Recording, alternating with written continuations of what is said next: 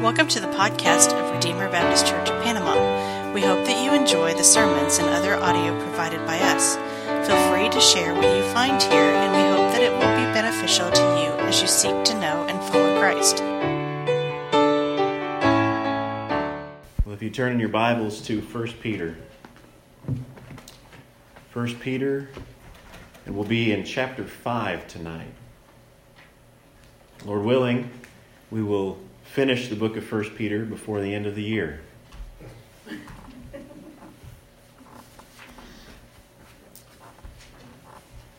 Tonight, of course, let me just think with us about the book of 1 Peter.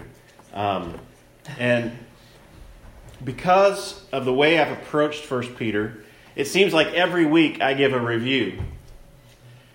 Yet, I think that's important because it reminds us that what we see here in the text is not just isolated, but it's a part of a bigger argument. And so I want us to kind of understand how the text that we're going to read tonight relates to the rest of the book. Tonight, it seems that Peter shifts a gear, and as we read this text, it seems to be talking about how pastors should pastor. Now, the rest of the book seems to be about suffering and how Christians respond to suffering and how we live as aliens and strangers in this world, right? That seems to be what the rest of the book is about. So how does that relate to what we're looking at tonight? I think this explanation seems to be reasonable. The idea may be that Peter then turned to address pastors because it may be that in the context of persecution in the early church, that it may have been the pastors that were the first to experience the persecution. That because of their outspokenness for the gospel, because of their outspokenness of preaching the gospel and obeying God rather than man, that maybe, it may not be this way in every case, but it may be that the pastors would have been the first to have people persecute them. And so, while he's been talking to everyone, generally to believers, about how to live in the midst of trials and persecution, he turns to pastors and tells them how they are to pastor in the midst of a hostile environment, in the midst of persecution, and as we live as strangers and aliens. Let's look at our text. It's the first 5 verses of 1 Peter chapter 5. So I exhort the elders among you, as a fellow elder and witness of the sufferings of Christ, as well as partaker in the glory that is going to be revealed. Shepherd the flock of God that is among you, exercising oversight, not under compulsion, but willingly, as God would have you. Not for shameful gain, but eagerly. Not domineering those in your charge, but being examples to the flock. And when the chief shepherd appears, you will receive the unfading crown of glory. Likewise, you who are younger, be subject to the elders. Clothe yourselves, all of you, with humility towards one another. For God opposes the proud, but gives grace to the humble. Let's pray. Oh, Father, we thank you for your word. As you have spoken to us, give us eyes to see and ears to hear and hearts that long to obey your word. Father, give me grace and strength. Father, I'm about to speak about being a pastor. And Lord, I fall short. And Father, I pray that you would cover me by your grace and help me, Lord, to lift up your word and that all focus would be on what you say and not on a preacher. We love you, Lord, in Jesus' name. Amen. So Peter here talking about how we live in the midst of a hostile environment, and maybe how a pastor pastors in the midst of a hostile environment. Let's take a look here at verse 1. So I exhort the elders among you as a fellow elder and witness of the sufferings of Christ. So who's talking here? It's Peter. Peter is talking. He says, I exhort you. So he's saying, I'm the one who's saying this. But he references himself as one of these fellow pastors. He says he's a fellow elder. And this is the term here that he's using for pastors. And I'm going to talk about that in a second. He's a fellow elder. He's identifying himself with them and as a witness of the sufferings of Christ. So on the one hand, he identifies with these pastors, and he doesn't say as an apostle, which he doesn't lift himself up with his claiming his authority. I'm Peter. Don't you know I'm the one who Jesus said he'd build his church on, right? Yeah. No, he doesn't say that. He says, I'm a fellow pastor with you, a fellow elder, and a witness of the sufferings of Christ. And we can think of Peter's life. Maybe he wasn't there for all of it, but he was there for enough. Whenever Jesus was being scourged, I believe, if I remember correctly, in the story of the crucifixion, you have Jesus looking over at Peter just after Peter had denied him. And he saw Peter. Okay?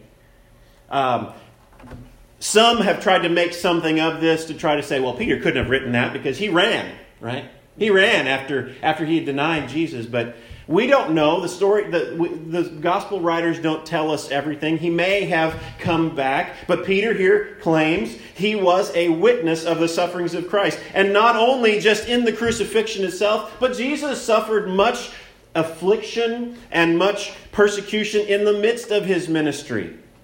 So Peter here, on the one hand, he claims he's just another pastor along with these other pastors, and yet he at the same time says, I'm a witness of the sufferings of Christ. I was there. He's an eyewitness. And if you want to know, how can I trust that this is true? How can I trust that the Bible is true? How can I trust that Jesus really rose from the dead? Well, Peter here claims he was an eyewitness. I believe that we have eyewitness testimony. Peter went on to be martyred, okay? And he clung to the fact that he was a witness of Christ's death and the resurrected Jesus. And he went to his death without giving up that claim. Maybe he could have avoided being martyred if he had given that up. But yet he held to that in the midst of it, under pressure, because he was an eyewitness. He really saw it. He really saw Jesus. So that's all just who this is that's talking. He says he's a fellow elder. He's a witness of the sufferings of Christ. And he's also here a partaker of the glory that's going to be revealed. That's the third thing he says about himself. Okay? The book as a whole has been talking about a future hope that we have, right? We've been born again to an inheritance that is imperishable, undefiled, unfading, and kept in heaven for us, right? Living hope. Yes, Josh, yes.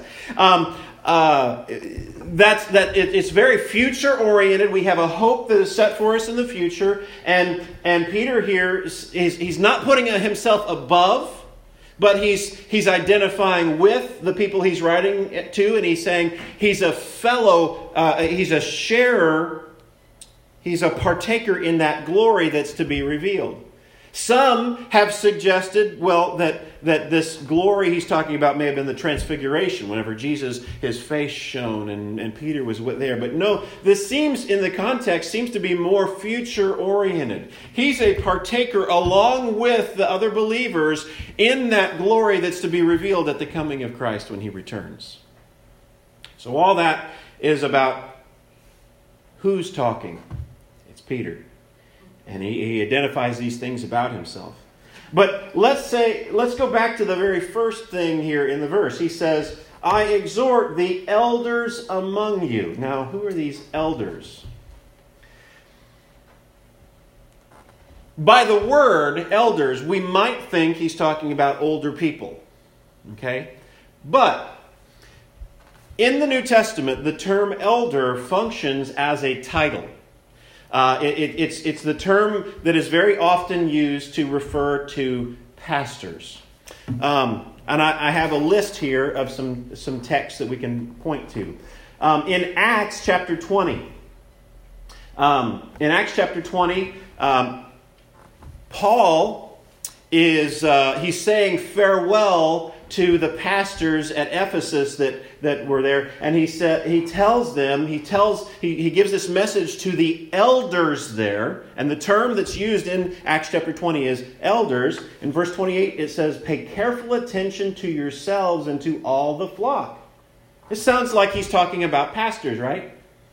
Pay careful attention to yourselves and to all the flock in which the Holy Spirit has made you overseers. Okay? These people who have already been called elders are now being called overseers, which is another term that the Bible uses for pastors. To care for the church of God, which he obtained with his own blood. So, in Acts chapter 20, you have Paul addressing the term is elders, and he calls them also overseers, and he tells them to care for the flock which Christ purchased with his blood. So I believe here this term elders is talking about pastors.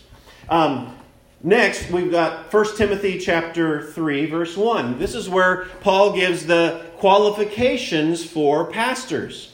And in verse 1 it says, if anyone aspires to the office of overseer, he desires a noble task. The same term that was used in Acts chapter 20 is used here by Paul in 1 Timothy chapter 3 when he says the office of overseer.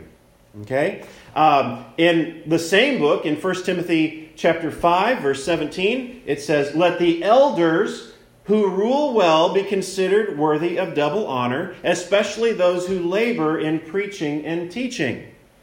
So here, Paul uses the term elder to talk about an office in the church, basically interchangeably with the term that he used before, overseers. So he's got overseers and elders, and he says they let those who rule well be considered worthy of double honor, especially those who labor in preaching and teaching. Well, who does the preaching and teaching?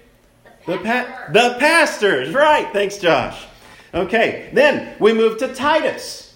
Okay. In 1 Timothy, chapter 3, he had told us, if anyone aspires to the office of overseer, he desires a noble task. And then he goes on to say that an overseer must be above reproach. In Titus, chapter 1, verse 5, it tells us, this is why I left you. Paul left Titus in Crete to appoint elders. He says, this is why I left you in Crete, so that you may put what remained into order and appoint elders in every town as I directed you. And he also says that they must be, verse 7, this is just 2 verses later, for an overseer uses the same word. Elder in verse 5, overseer in verse 7. For an overseer, as God's steward, must be above reproach, which is the same term that he used in 1 Timothy. So the term elder and overseer seem to be interchangeable in the New Testament. Think back here again to verse 28 of Acts chapter 20, where it says, pay careful attention to yourself and to all the flock. So you have this shepherding idea. to all the flock, and to care for the church of God. This is speaking more of the pastoral, the shepherding nature of being a pastor. In verse 14, verse 14 of James, we see this same term again. It says, "Is anyone among you sick? Let him call for the elders of the church and let them pray over him, anointing him with oil in the name of the Lord." So, I believe the evidence is fairly clear in the New Testament that the terms elder and overseer are interchangeable, and they're used for the office of pastor, what we call today pastor. In Presbyterian circles, that's pretty clear because they actually use the term elder to refer to their pastors. We think when we hear the term elder, we often think of something like a deacon. But that's not what an elder is. An elder is basically the same thing as the New Testament idea of a pastor. So, now, we turn to our text here in 1 Peter. All of that was kind of just giving an idea of why I can say, when it says elder here, it's not just talking about older people. It's talking about the New Testament office of a pastor. So, I exhort the elders among you, the pastors among you, to, I'm going to skip those words, shepherd the flock of God that is among you. That word shepherd is the same term from which we get the idea of pastor. Pastor, it's a pastoral word. It has the idea of shepherding and leading and caring. Okay? So, what these elders are being commanded to do is to shepherd, to act like a shepherd. You know, the Old Testament often portrays kings as those who should have been shepherding God's people, and yet they failed. They didn't feed the people. They didn't bind up the brokenhearted. They didn't do all of these things. And when Jesus came, he was the good shepherd. Okay?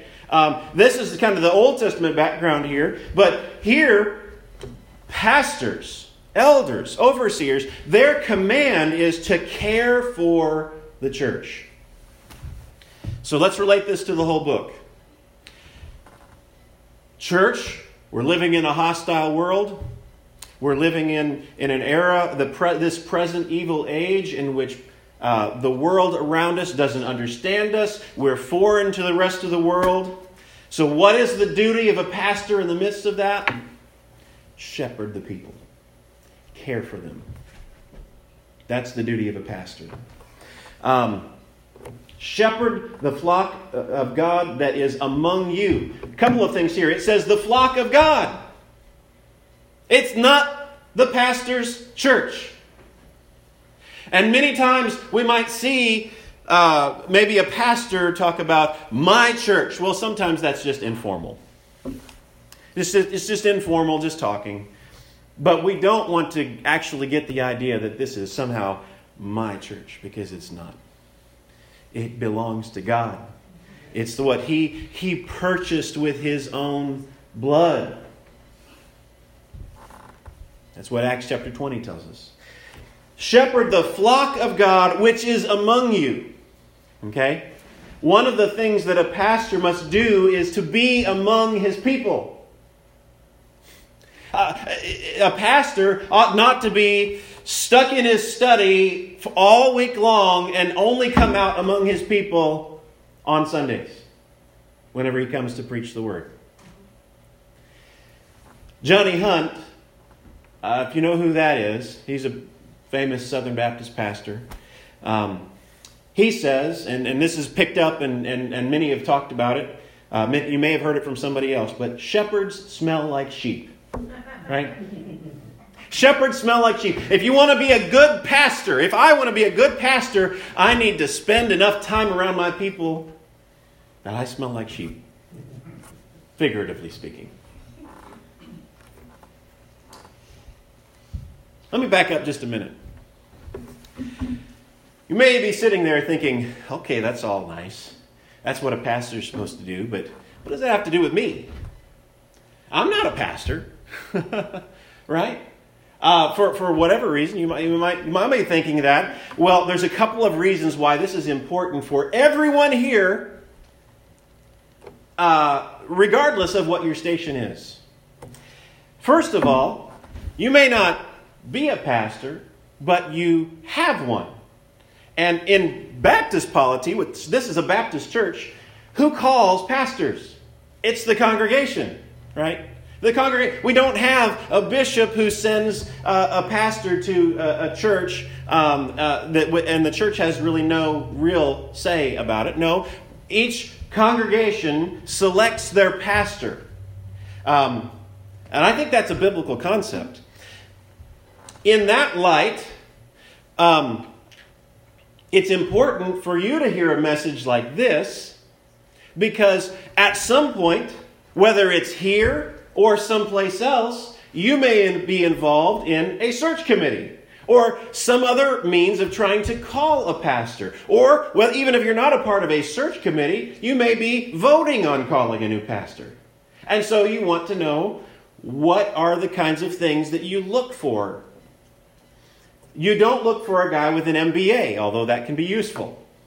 You don't look for a guy that's charismatic. You look for a guy who cares for the flock of God.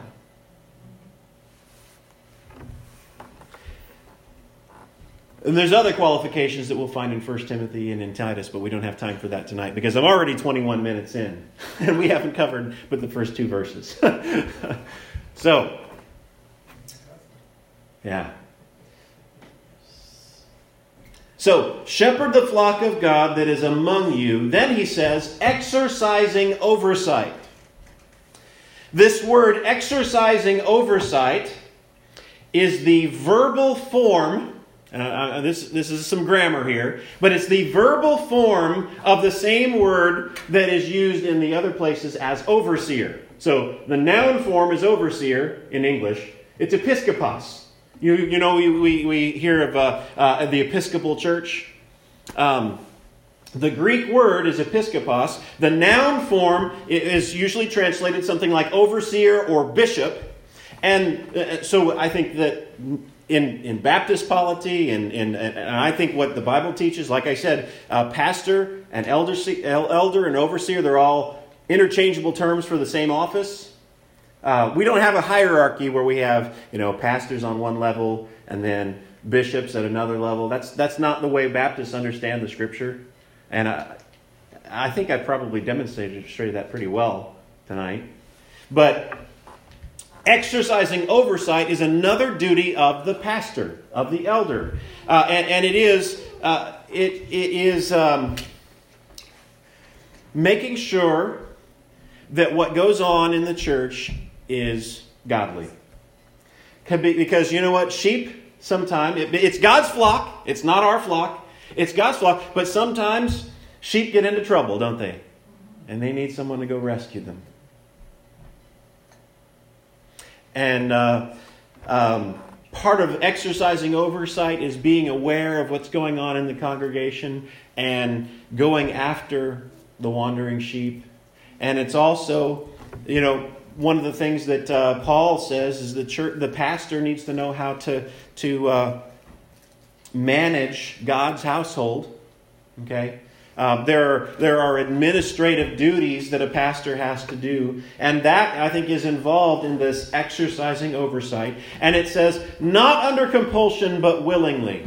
So, in the midst of a hostile world where we're living in, as strangers and aliens, a pastor does his job. He shepherds the flock of God. He exercises oversight, not under compulsion, but willingly. Now, in this context of persecution and hostility, a pastor might get the idea like, I've just got to keep doing this. And sometimes they might feel worn out and feel like, I just don't have it in me anymore. I'm not saying that about me. I'm just saying that's a possibility here. What Peter here is saying is, don't do it under compulsion. Don't do it because you feel like you have to. Do it willingly from the heart. Do it with joy. Pastor your people with joy. Not feeling like, oh, I've got to do this. Don't dread coming to church and seeing your people. Don't dread coming and visiting their home. But do it willingly with joy. And then he says, not under compulsion, but willingly, as God would have you, not for shameful gain, but eagerly. He contrasts these two things. When we think of shameful gain, we might think of the TV preachers. Right? Those who say, I need a $2 million airplane. Right? Those who have gold thrones they sit on their TV shows. Okay? Those who do it for shameful gain. But I don't want to just point out there. It's easy for a pastor to say, oh yeah, well that's an obvious example of doing it for shameful gain. But I don't have to worry about that. Right? I'm not like that. As I prayed, I said, you heard me as I prayed, I said, I fall short. Because every single one of us has mixed motives, don't we? Every single one of us. Because we're still tainted by sin. In spite of the fact that we've been born again and we've been changed and we've been brought from death into life and from darkness into light, we still have mixed motives in our heart. And so sometimes we might feel like, well, I can't leave that because I need the income. Right? May that never be the thing that keeps me here. May that just because I'm not some TV preacher wanting an airplane doesn't mean that I can't be guilty here. But eagerly. Do it as if I would do it if I wasn't paid a penny. And I have to ask myself, would I? Would I? Thankfully, I'm not in that situation. I hope that I would be able to do it even if I couldn't be paid a penny. But like I said, we all have mixed motives. And as a pastor, maybe one of the things that a pastor should do as he looks at this text is say, Lord, I have mixed motives in my heart. Confess that and say to the Lord, help me to put off any kind of desire for shameful gain within me so that I might just serve your flock eagerly without a desire for that. So, then he says, not domineering those in your charge, but being examples to the flock. Some desire the office for pastor so that they can have a power trip. So that they can have people who will build up their ego, and so that they can build their own little kingdom. That is not what the pastor is supposed to do. He is not to domineer his people, but instead, he is to be an example for the flock. He contrasts those things. What are we to be an example like? A pastor. An example of being like Jesus. Jesus, who did not come to be served, but to serve and to give his life as a ransom for many. A pastor looks to Jesus as that example. We try to imitate what we see in Jesus so that the congregation sees that and they do the same.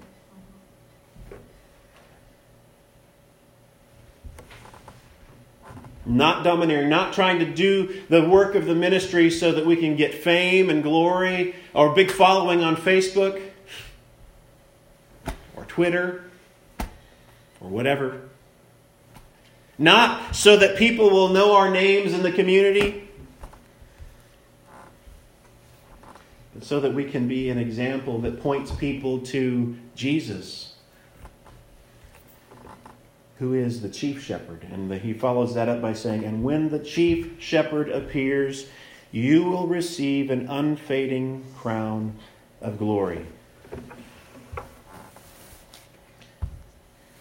Our motivation, my motivation should be, and a pastor's motivation should be, to pastor with the goal in mind that Jesus will be pleased with my work.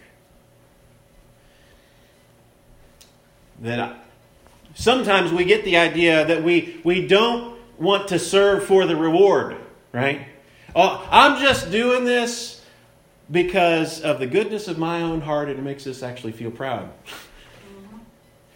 He gives us a biblical motivation that is serving for the reward. I want the reward!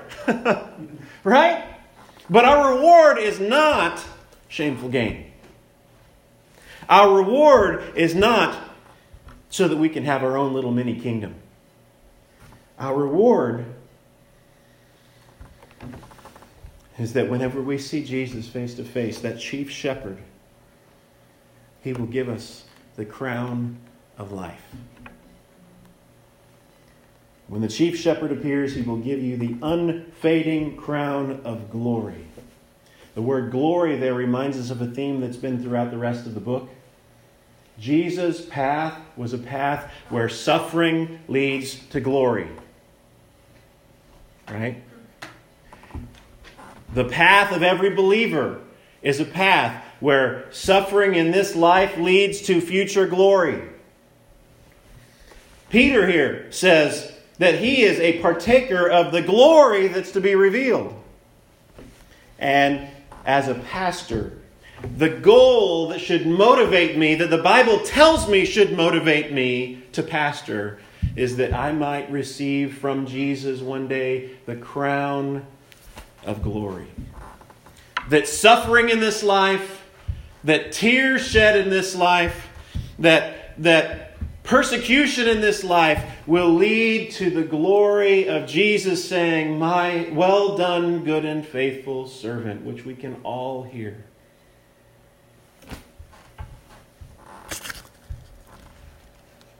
Likewise, he changes the course here. You who are younger. Uh-oh. Does this throw a wrench in what I've been saying? Because I've been saying this is about pastors. This does bring in a little bit of a difficulty. Okay? You who are younger. Is this talking about new Christians? Is this talking about just contrasting it and saying the rest of the congregation? We got the elders over here and we've got the rest of the congregation. He's calling them younger because it fits, to contrast two things. Maybe. Maybe I think he's addressing a specific portion of the congregation. He's talked to elders here to begin with, and I think maybe he's just addressing younger people in the congregation. Maybe. I think that's probably where I'm going to land. And there's a few options available, but I think that's where I'm going to land. I think he's talking about younger people in the congregation. And he says, likewise, you who are younger, be subject to the elders. Why would he say that? Well, oftentimes it is younger people who have to learn humility. It's younger people who oftentimes want to say, oh, you don't want to hear, we've never done it that way before. Let's just go off and do something that nobody's ever seen before. And we get enthusiastic and we can go all kinds of, and we don't have the wisdom of age. And here Peter exhorts younger members of the congregation to be subject to the elders, I think, so that they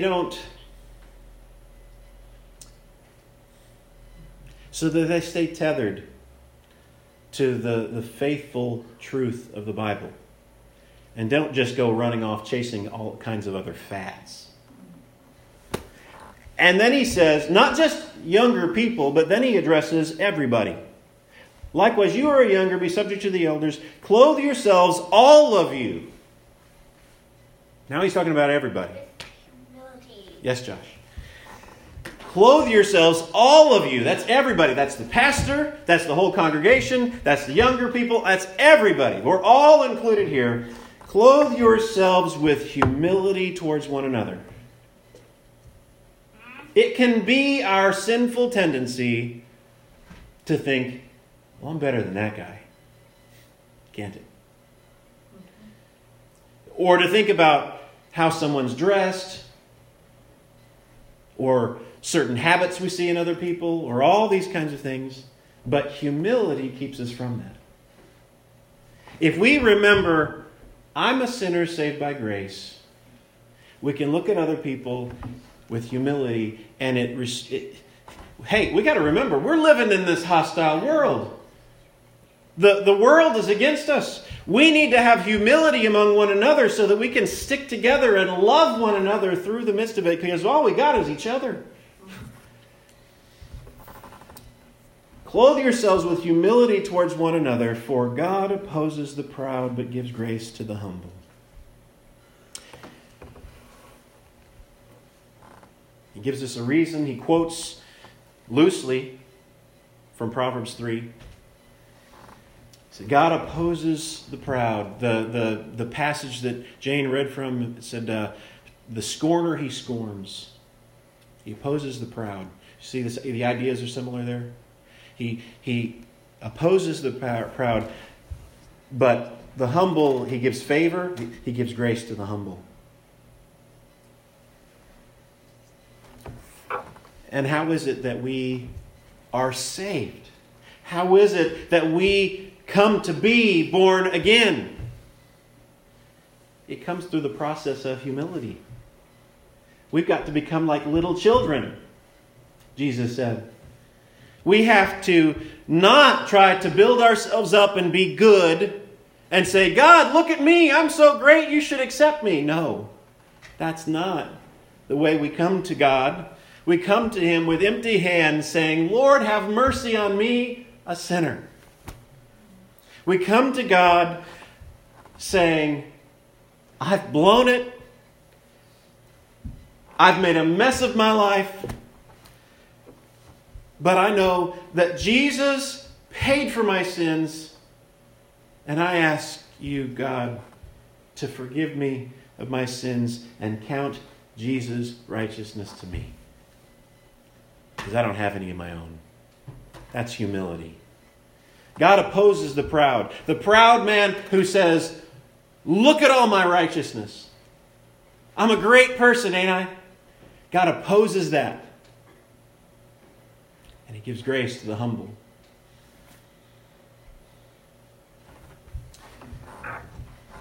And isn't that what He did?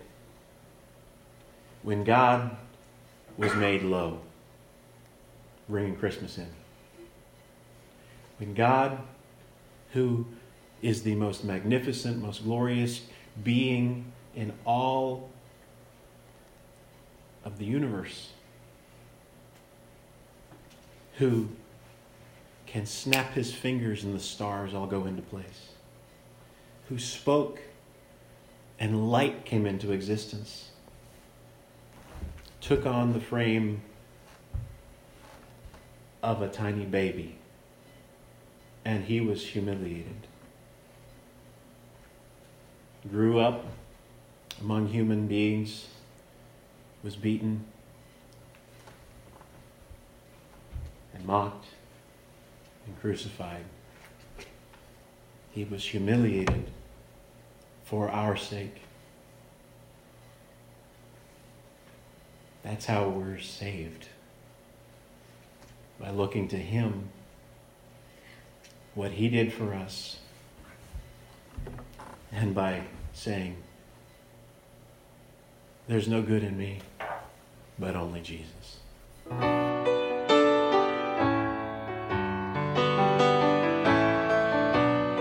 Thank you for listening to this message from Redeemer Baptist Church in Panama.